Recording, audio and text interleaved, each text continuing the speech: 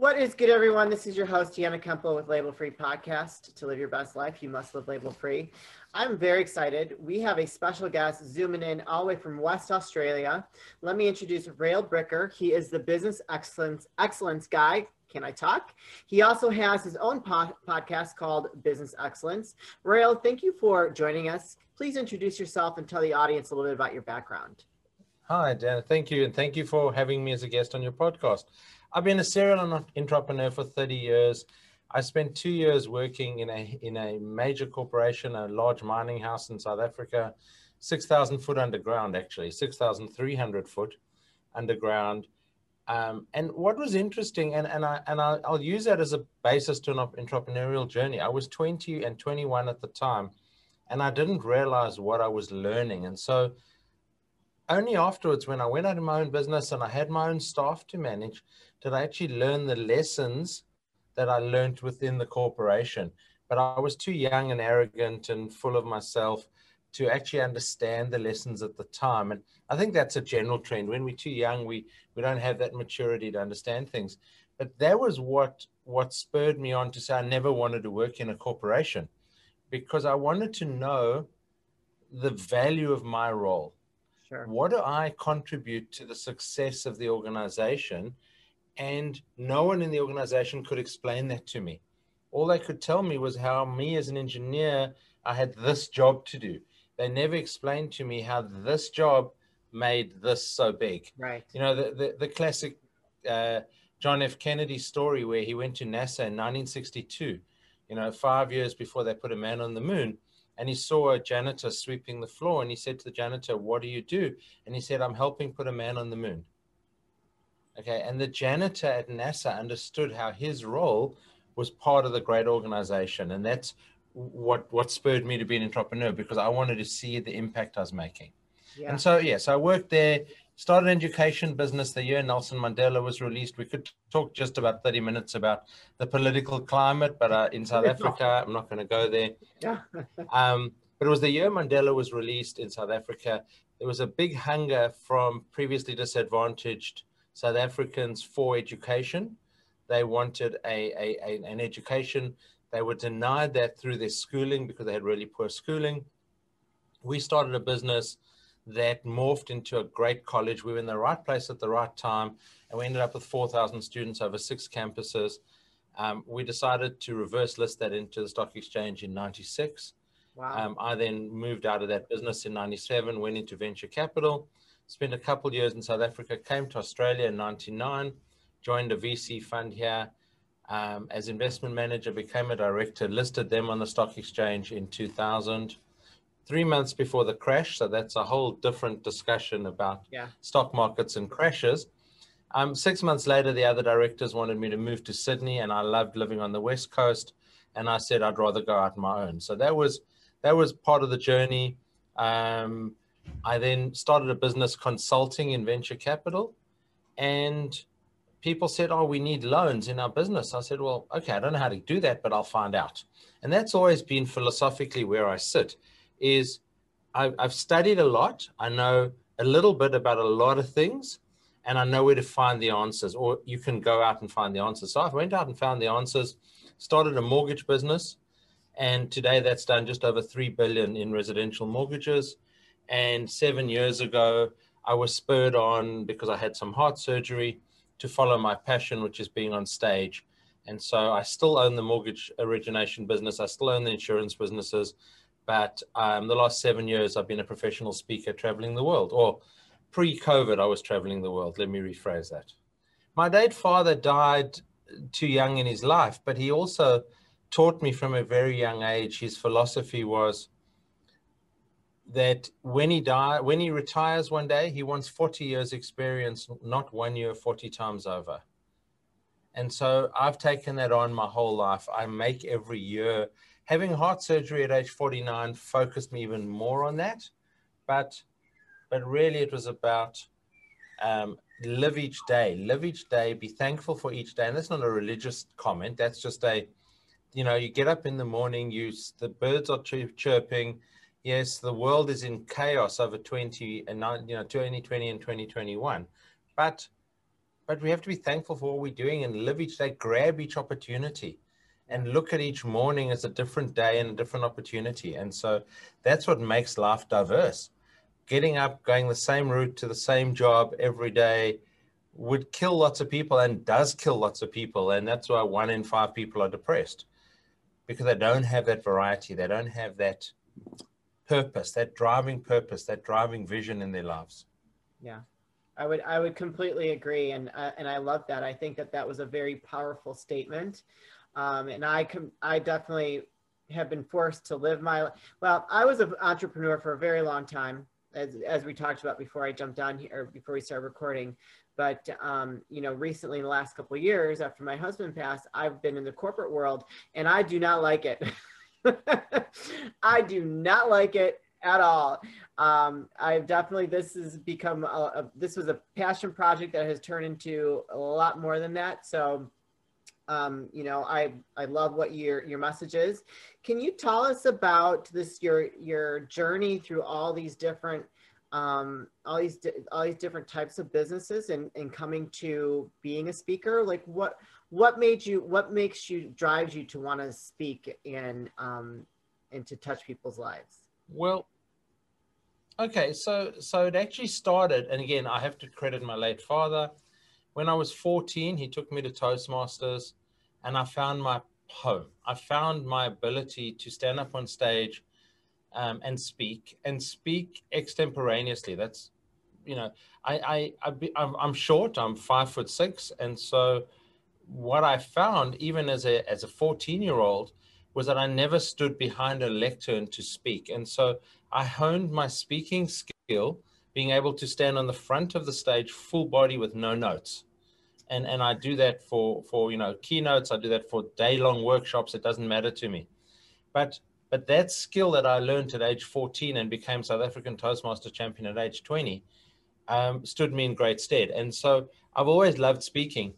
When I started the mortgage business, about 2 years into it, I was asked by a property sales group to do a seminar for their clients on how to invest, how to build a property portfolio, how to build wealth.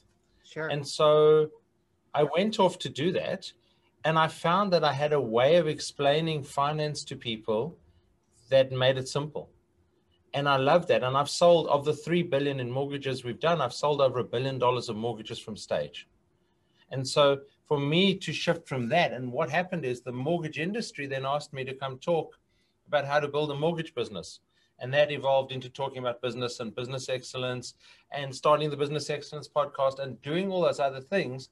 But it really stemmed from having been building a successful business and a successful team around that business.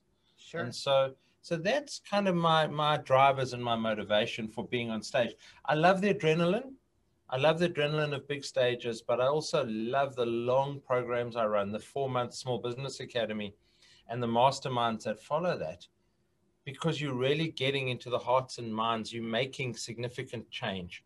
Sure. In an hour on stage, you get a great adrenaline rush. You get told how brilliant you are. No, not always, but most of the time you get told how brilliant you are, how much motivation you've imparted to the audience. Yeah. But at the end of it, you walk out of there and you get paid handsomely, but you haven't made long-term change. And so I still do the keynoting, or when keynoting comes back in the world, but I love the short 10 to 15 to 20 people in a classroom, 3 to 4 months, really doing the deep, detailed stuff with them. Well, you're giving them the tools to make a significant change in their life. So that's really important.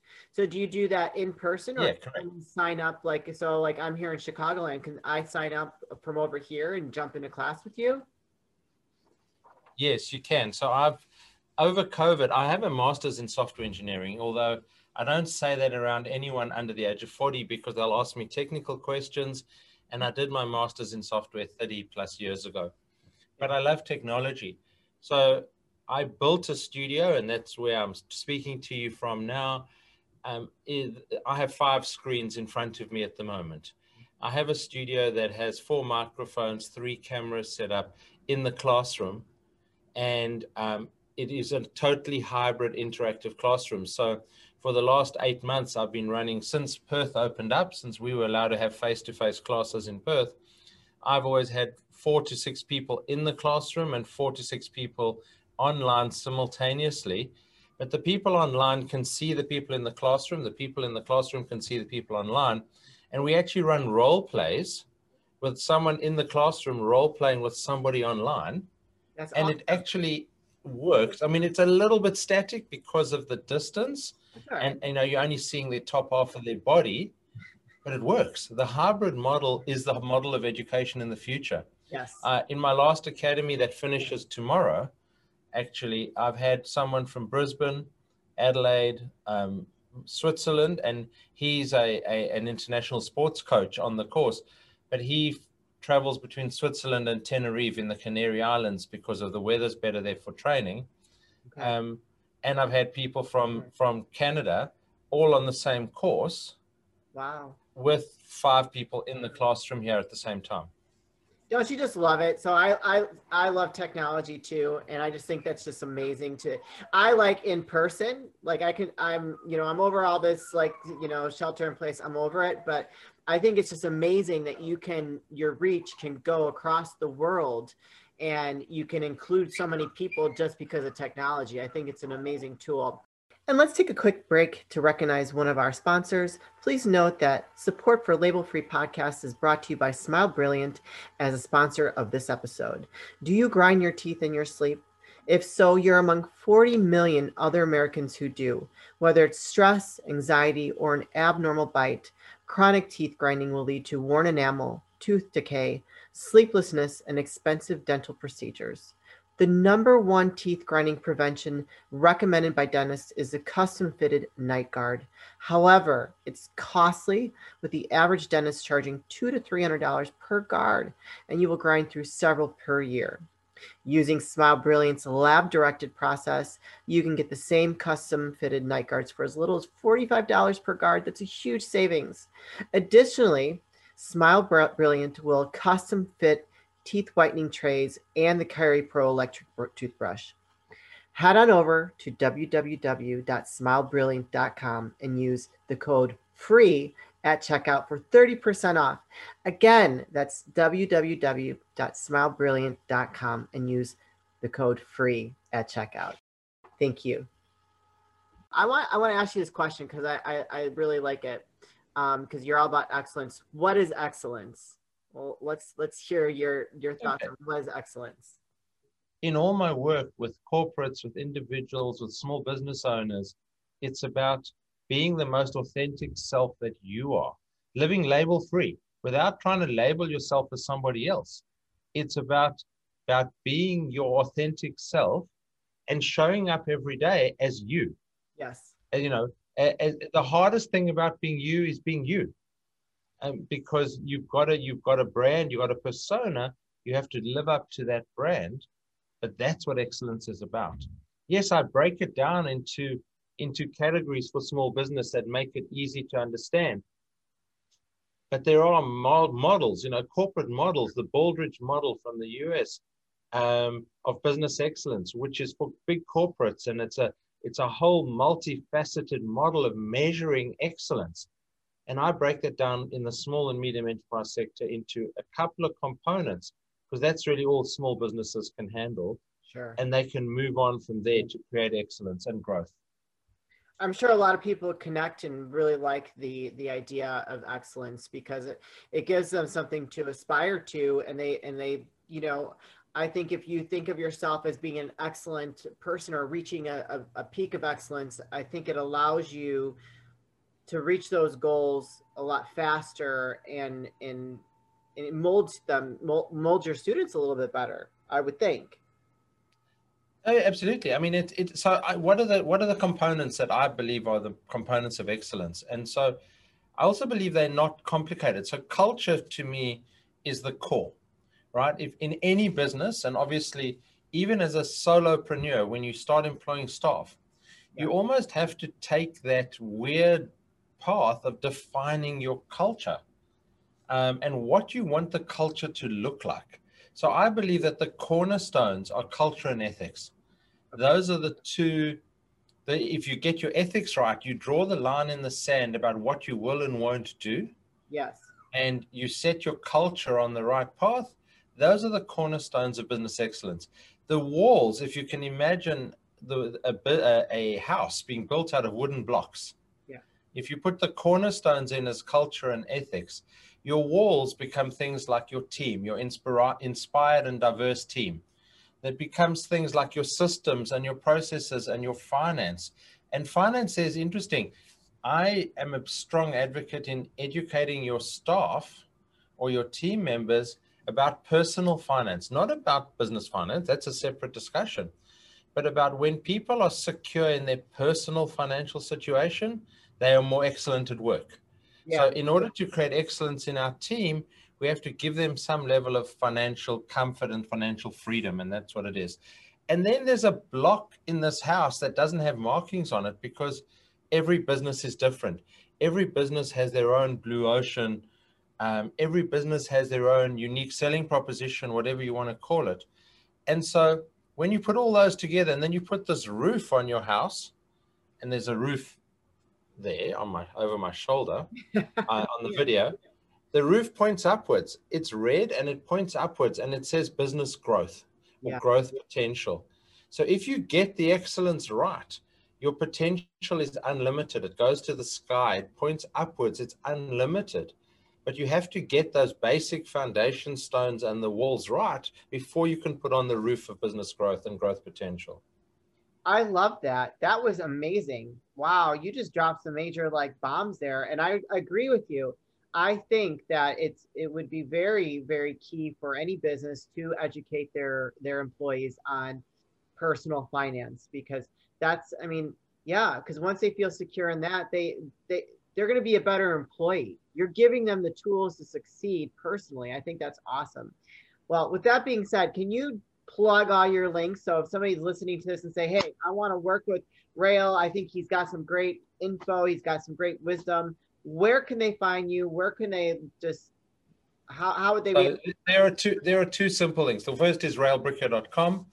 And in fact, for your listeners, a special gift to your listeners. Okay. There are a few special gifts I have. The first one is if they go to raelbricker.com/free book, okay, they can download a free copy of my first book called Dive In, Lessons Learned Since Business School. It's my entrepreneurial journey over 30 years and the lessons I learned since I left business school in 1988. So I did my MBA in 1988. I really started my own business 2 years after that in 1990. And it's the stories of what I've learned over that journey. That's the first book. It's a free download off our website, raelbricker.com/free book. On the Excellence Podcast website, and soon to be on the Rael Bricker website, but not there yet, excellencepodcast.com. Not only are there some great interviews with entrepreneurs around the world, but there is also another free download there, which is a 48-page ebook called Building Excellence. And it actually describes the model that I've just spoken about of the cornerstones of culture and ethics and inspiration and diversity. It's a free ebook called Building Excellence, and it's also downloadable off one of those sites. But I'm on all social media, not all social media. I'm primarily on LinkedIn, Facebook, Instagram, and Clubhouse. Now and then I run a couple rooms on Clubhouse. Yeah. But my primary focus is LinkedIn because I am talking about business and business excellence, and LinkedIn is the primary, business platform. I love it. Awesome. I'm going to make sure that when I release this episode, that I'm letting people know that there's some free gifts in this episode that you're giving them. But before I wrap things up, is there any other piece of advice or wisdom that you'd like to leave with the audience? Well, entrepreneurs by nature, to be an entrepreneur, you have to be a bit of a control freak, because when you start your business, you have to go out there and do everything. You've got to do everything from cleaning the kitchen floors to selling the product, to packaging the product, to doing everything. And the problem is that in order to grow the business, so the working title of my book, that's called Dive In Now, and there's a whole story about why it's called Dive In the book. But the working title for many years was called Give Up Control to Gain Control. And that's the best, the advice I give most entrepreneurs is, when you want to grow your business, you have to give up control to gain control of your life. Yeah. So you have to employ people and trust them. And you don't trust them the day they walk in or they're a VA somewhere. You don't trust them the 30 seconds after they've started. They have to earn that trust. Right. But you have to then give them the opportunity to earn that trust. And then you have to trust them. And what's the worst thing they can do is mess up. It's okay. They can mess up. But if you don't give them that opportunity, then you're not going to free yourself up to do what you're good at, which is grow the business. Right. And so we talk about the $500 hour revenue and the $10 an hour admin. Outsource the $10 an hour admin and create the $500 an hour revenue generation for yourself, because that's how you grow your business. And it's about giving up control. It's about not trying to be in control of everything every minute, but starting to trust people. That's the best thing that's grown every one of my businesses that I've ever started. That's hard to do though. And I'm speaking from experience and I agree with you wholeheartedly. I totally 1000% agree with you, but it is very hard to do because you're going to get it done. When you task somebody to do it, even though you could probably trust them, and we're going to get off base here, but trust them, to know if they're doing it as fast as you get it done is like something you have to like just let go of and not worry about, because that was my problem. Because I mean, my husband and I had a large manufacturing company. We had 150 employees, and I had a hard time like letting go of certain things because I know I'm going to get it done. I'm going to get it done now. I'm going to do it efficiently. So letting some of those projects go is very difficult, but you are right. But if you let them go, you create time for yourself. Yes.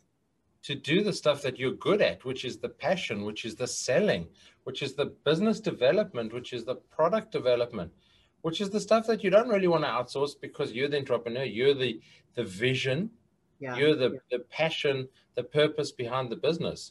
So what is your best use of your time? It's sometimes being able to say, okay, I could do that in an hour. That employee is going to take 2 hours. So what? Yeah. Those 2 hours that the employee takes are going to give me 2 hours to do stuff that's going to make the business better, stronger, faster, and more excellent. Boom. On that note, Rael, thank you so much for being a guest. I really appreciate your time and all your wisdom. It was very, very informative, and I think it's going to be beneficial for a lot of the audience. You guys, this is your host, Deanna Kumpel with Label Free Podcast. Live your best life. You must live label free. Please don't forget to subscribe, like, comment, and share. And I'll be back soon with more dynamic guests.